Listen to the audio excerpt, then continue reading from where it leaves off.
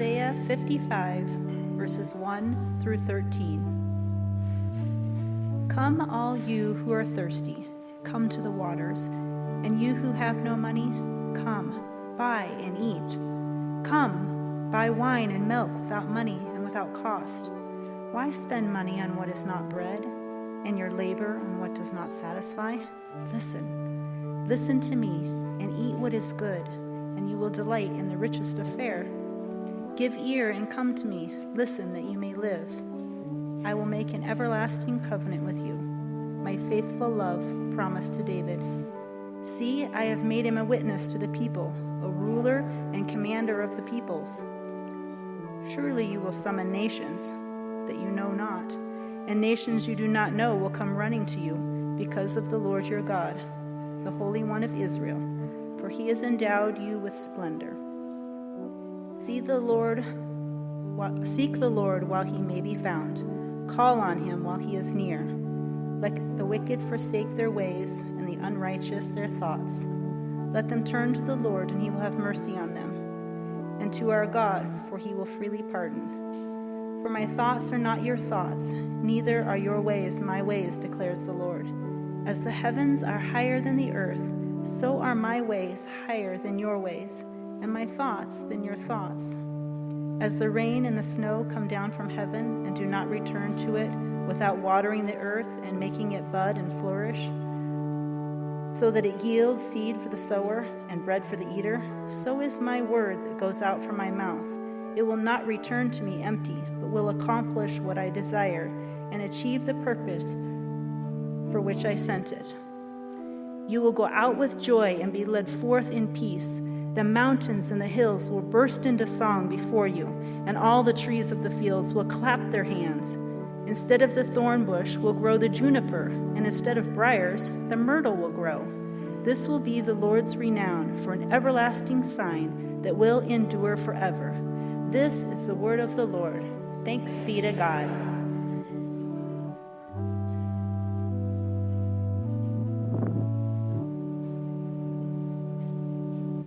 Thank you, Terry. Now, that passage from Isaiah is a strong portion of what we're going to be talking about today, but there's another shorter passage that's also important to what we're going to be talking about this morning. It comes from Matthew chapter 28, and I'm sure it's quite familiar to everyone. It's happening after Jesus has died, risen from the dead, and has been meeting with his disciples. Then the 11 disciples went to Galilee, to the mountain where Jesus had told them to go. When they saw him, they worshiped him, but some doubted. Then Jesus came to them and said, "All authority in heaven and on earth has been given to me. Therefore go and make disciples of all nations, baptizing them in the name of the Father and of the Son and of the Holy Spirit, and teaching them everything, to obey everything I have commanded you. Therefore, go. Go and make disciples of all nations." We know this passage by the nickname, the Great Commission. And it's really the call and the purpose of the church, isn't it? As United Methodists, we have learned our mission is to make disciples of Jesus Christ for the transformation of the world. We're supposed to do that. Transform the world. Wow. This command came to us from Jesus Christ himself through our Bible. I know what you're thinking. Or at least if you're thinking along the same lines I'm thinking, I can't even get my kids or my grandkids to pick up their socks off the floor. Aren't there people in the church whose job it is to go make disciples? You know, evangelists and pastors and people who feel like they're called to do this. Well, at the risk of losing your attention completely, I am going to quote the United Methodist Book of Discipline. There's a section in it called The Ministry of All Christians. It's paragraphs 126 through 132. No, I'm not kidding, it's in there. One of the things it says is, The ministry of the laity flows from a commitment to Christ's outreaching love. Lay members of the United Methodist Church are, by history and calling, active advocates of the gospel of Jesus Christ. Every lay person is called to carry out the Great Commission, because they're Christ-like examples of everyday living, as well as the sharing of their own faith experiences of the gospel, is the primary evangelistic ministry through which all people will come to know Christ. And therefore, the United Methodist Church will fulfill its mission. Its mission to make disciples of Jesus Christ for the transformation of the world. This is what United Methodists have signed up for. The ministry of all Christians flows out of our love for God. It's love for neighbor being lived in a way that transforms both the one who brings and the one who receives the good news. I think Jesus' intention goes beyond the United Methodist Church, too. I believe that this is what the church, the big church, was intended to do. Many of you know that I've been teaching dance, especially ballet, for over 40 years now. It's a long time. I've had my own dance studio since 1993. And I've mentored lots and lots of dance students and their families through years and years of the ups and downs of becoming good at dancing.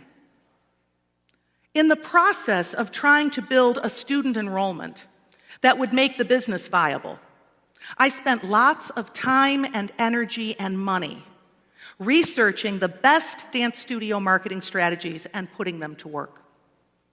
But you know, over the years, I noticed something. Most of my best students and the families that stayed in my studio the longest were the ones who came because they heard all about the kind of work I did and the kind of environment I created for students to learn in from somebody else who was already in the studio participating in the programs I offered. Over the years, very few families that really committed to the kind of work in the dance world that I do came because they saw an ad or found me on a website or Googled me. I'm not sure I want to be Googled. It was the people who had already experienced growing and developing their skills, who were already feeling the excitement of conquering a new step or receiving applause in a performance, the ones who were already convinced I knew what I was doing and that I would continue to do a good job with their kids, who went out and told other people they should come too. These students use their skills in lots of ways that go beyond what we do in the studio, too. They use dance in school projects. They use it as community service. Sometimes they get jobs teaching what they know in other studios and other places. They're excited about what they do, and they're excited about sharing what they've learned with others. They're kind of like evangelists for ballet. The word evangelist comes from a Greek word that means a messenger, especially a bringer of glad tidings. Like the angels brought to the shepherds when they told them Jesus had been born, or the women who ran from the empty tomb to tell of the risen Christ. I don't know about you, but I love telling people good news. Do you love it? When you have good news that you're excited about, don't you want to share it? Don't you sometimes just about bust open because you can't keep it inside? You know that feeling when you just have to tell someone. My dear friend Marie just became a grandmother again. Her youngest daughter and son-in-law just had their first baby, a beautiful little boy. I remember more than 25 years ago, sitting on a staircase in my little house that we lived in at the time, in the middle of the night, on my landline phone, with another dear friend, as we prayed for hours while Marie was in labor with this daughter. When she was born, our phone call was interrupted. Remember when you could call the operator and have the call interrupted? I know young people don't get that, but you could. If you had to get through to somebody, you would call the operator and say, I need to break into the call at such and such a number, and they would break into the call. Well, the call was interrupted so Marie's husband could share the news. Now, all these years later, on a Wednesday afternoon just a couple weeks ago, as I was leaving a church staff lunch, Marie texted to ask for prayer for this daughter as she was in labor. Marie couldn't wait to share the news once the baby was born.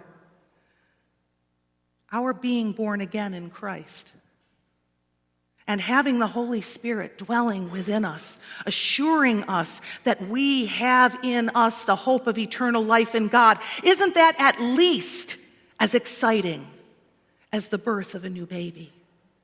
Isn't that at least as exciting as dance students wanting to share their skills to bring joy to people? God has been calling people to share the good news of his great love and mercy since Old Testament days. In the passage from Isaiah that Terry read earlier, we learn about David being a witness to peoples and nations he didn't even know about at the time. But here, God isn't just talking about David. The passage says, "Come all. Why spend your labor on what does not satisfy?" David was to be a witness of God's faithful love, but the all God was speaking to here, the all are the ones who were to summon nations you know not, that do not know you. And the promise is made that they will hasten to you.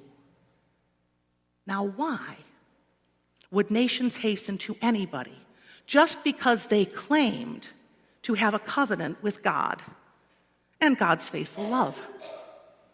Why would anybody believe these people that God was calling? The prophet said, it was because of the Lord your God, not because of us. Because of the Lord our God, the Holy One of Israel, for he has endowed you with splendor. Splendor. Splendor is magnificence and grandeur, impressiveness and luxury, the brilliant and glorious appearance of a palace.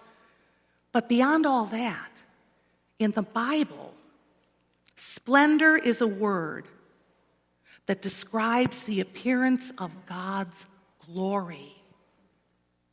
The prophet has proclaimed that God's people are endowed with splendor. Are you among God's people today? If you are, you are endowed with splendor. Say, I am endowed with splendor.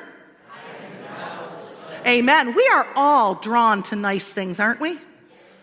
It's really part of our human being to be drawn to things that are beautiful and clean and good.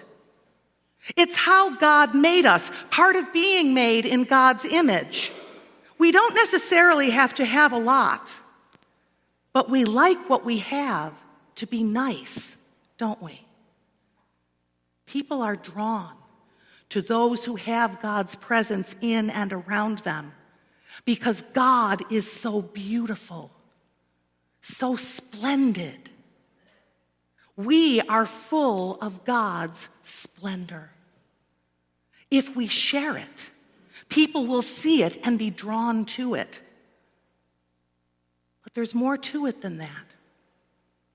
Jesus called his disciples to make disciples. These people, his disciples, had spent 3 years with Jesus, learning with him, traveling with him, pretty much living with him. By watching what Jesus did, listening to what Jesus said, and working alongside him, they had become people who could authentically represent him to the people Jesus sent them to. And remember, it wasn't just their own Jewish people who Jesus ministered to and sent them to. The nations. Jesus' message went beyond his own people to the nations, the pagans, the Gentiles, people who worshiped many gods or no gods, or who worshiped people like Caesar who claimed to be gods. As they grew in their own discipleship, Jesus sent them out to try for themselves. He gave them power he had to heal the sick, to cast out demons, to tell the people they encountered that the kingdom of God was near. Sometimes they did a better job than others, but they were learning and growing just like we are. Throughout our Christian lives, we will continue to move on to the ultimate perfection in love that God calls us to. But only if we continue to obey God and go where God sends us. Like the prophet told the people that they could summon nations that would hasten to them because God had endowed them with splendor, Jesus said he had been given all authority in heaven and on earth, and so has told us to go make disciples. Church, part of loving God.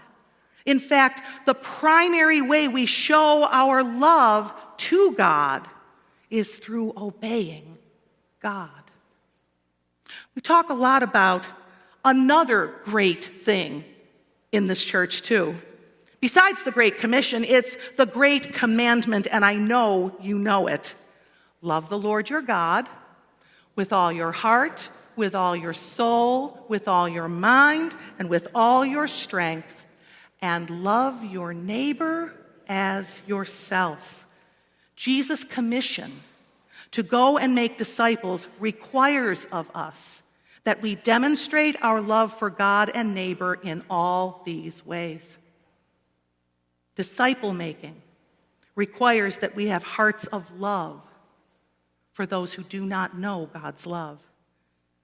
It takes the strength to put aside some of the things we want for ourselves in order to have room in our lives, to have time to reach out to others.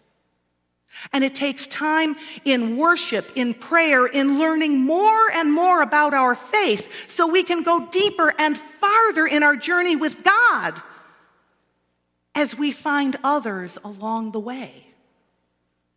Often the reason Christians don't seek out those who are in need of God's love is that they aren't sure exactly what they believe or why they believe it.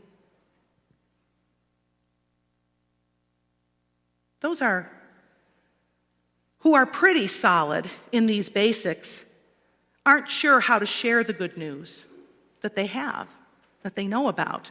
They're not sure when it's the right time and place so that the person they're sharing with will be able to choose for themselves without feeling embarrassed or somehow coerced into believing something they're not sure they want to believe. Still others prefer to leave it up to someone else. But our United Methodist faith tells us that it is up to us. Regardless of how we feel about it, everyone is called to share God's love with someone, to allow God's splendid Spirit to move in us and through us, to make new disciples, and to help them grow in their Christian discipleship, even as we're growing in ours. The prophet spoke for God through writing, "For my thoughts are not your thoughts, neither are your ways my ways. As the heavens are higher than the earth, so are my ways higher than your ways, and my thoughts than your thoughts. To make disciples of Jesus Christ for the transformation of the world means we have to be disciples first. We can only give others what we already have, teach others what we already know. And if transformation of this sinful world is really going to happen, we need to keep on allowing God to transform us from people who cling to our own thoughts about what our lives should be like to God's thoughts about who God intended for us to be in the first place. The 11 disciples Jesus originally told to go to the nations had no idea how far the gospel was going to eventually spread. But there's something about making disciples that goes beyond simply telling people good news that we want to share. Jesus called people who were disciples already to make more disciples. He said to baptize them and teach them to obey everything he had commanded them to do and be. Remember, in another gospel, he also said, if you love me, to his disciples, if you love me, you will obey my commandments. This means we have to know and put into practice what Jesus has taught and modeled for us. And what will be the result of our obedience to God, of going outside our comfort zones to work on our own discipleship, share God's love with others out of God's love for us, and make disciples? Well, God promised, as the rain and snow come down from heaven, and do not return to it without watering the earth, and make it bud and flourish so that it yields seed for the sower and bread for the eater, so is my word that goes out from my mouth. It will not return to me empty, but will accomplish what I desire and achieve the purpose for which I sent it. Yeah, you say. So God gets what God wants. What's in it for me? I still don't want to do this. You're telling me all about it, but I don't want it. It sounds like a lot of work. And I'm already swamped. Remember the beginning of the passage. Why spend money on what is not bread, and your labor on what does not satisfy? Jesus said, I am the bread of life. He who comes to me will never go hungry, and he who believes in me will never be thirsty. And the prophet wrote, your soul will delight in the richest of fare. Your soul will live. You will go out with joy and be led forth in peace. The mountains and hills will burst into song before you, and all the trees of the field will clap their hands. Instead of the thorn bush will grow the pine tree. Instead of briars, the myrtle will grow. This will be for the Lord's renown, for an everlasting sign which will not be destroyed. Friends, when we work for the things of this world, the kind of gratification our culture tells us is what will satisfy us, it only lasts a moment, and then we become hungry again. Hungry for more of what will not last. But the things of God last for eternity. Our ongoing practices of discipleship in our own lives lead to the riches and splendor of God's kingdom. That can't be matched by anything we can imagine here on earth. And part of our discipleship includes making disciples in whatever ways, with whatever people God may put in our path. The general rule of discipleship in our United Methodist Church is to witness to Jesus Christ in the world and to follow his teaching through acts of compassion, justice, worship, and devotion under the guidance of the Holy Spirit. Throughout the ages, God has called his people to be witnesses of his great love and faithfulness. This is what true discipleship is, the kind we are called to and what we have been sent by God to call others to, so we can all live faithful lives together in peace. Won't you pray with me now and ask God to rid us of those things that get in the way of being able to do what Jesus has commissioned all his disciples to do. Dear God, I have not loved you with all my heart, soul, mind, and strength. I have not completely loved my neighbor as myself. I know I'm in a process with you that by your grace, you are transforming me into the person you intended me to be. Help me to transcend my limitations, to transcend my fears, to transcend those things that keep me from loving you perfectly. Help me allow your light in me to burn bright for all to see, so many will come to you and be nurtured as your disciples, as you have made me willing to obey your commands out of love for you. In Jesus' name I pray. Amen. God loves us so much. God just wants what God has intended for us from the beginning. And he doesn't want it just for us. He wants it for all people in the world. He wants everyone to seek him and to know who he is, to love him so that they can receive the love that he's poured out. It's not that we loved him first, but that he loved us first. But the love that God puts in our hearts, boy, we can reach out to the world with that. We can reach to the nations with that. Isn't it amazing what God has done for us? That before we even knew we needed help like this, he sent his son to die so we could be saved from our sin. And we can say to one another with confidence, in the name of Jesus Christ, your sins are forgiven. Glory to God. Amen.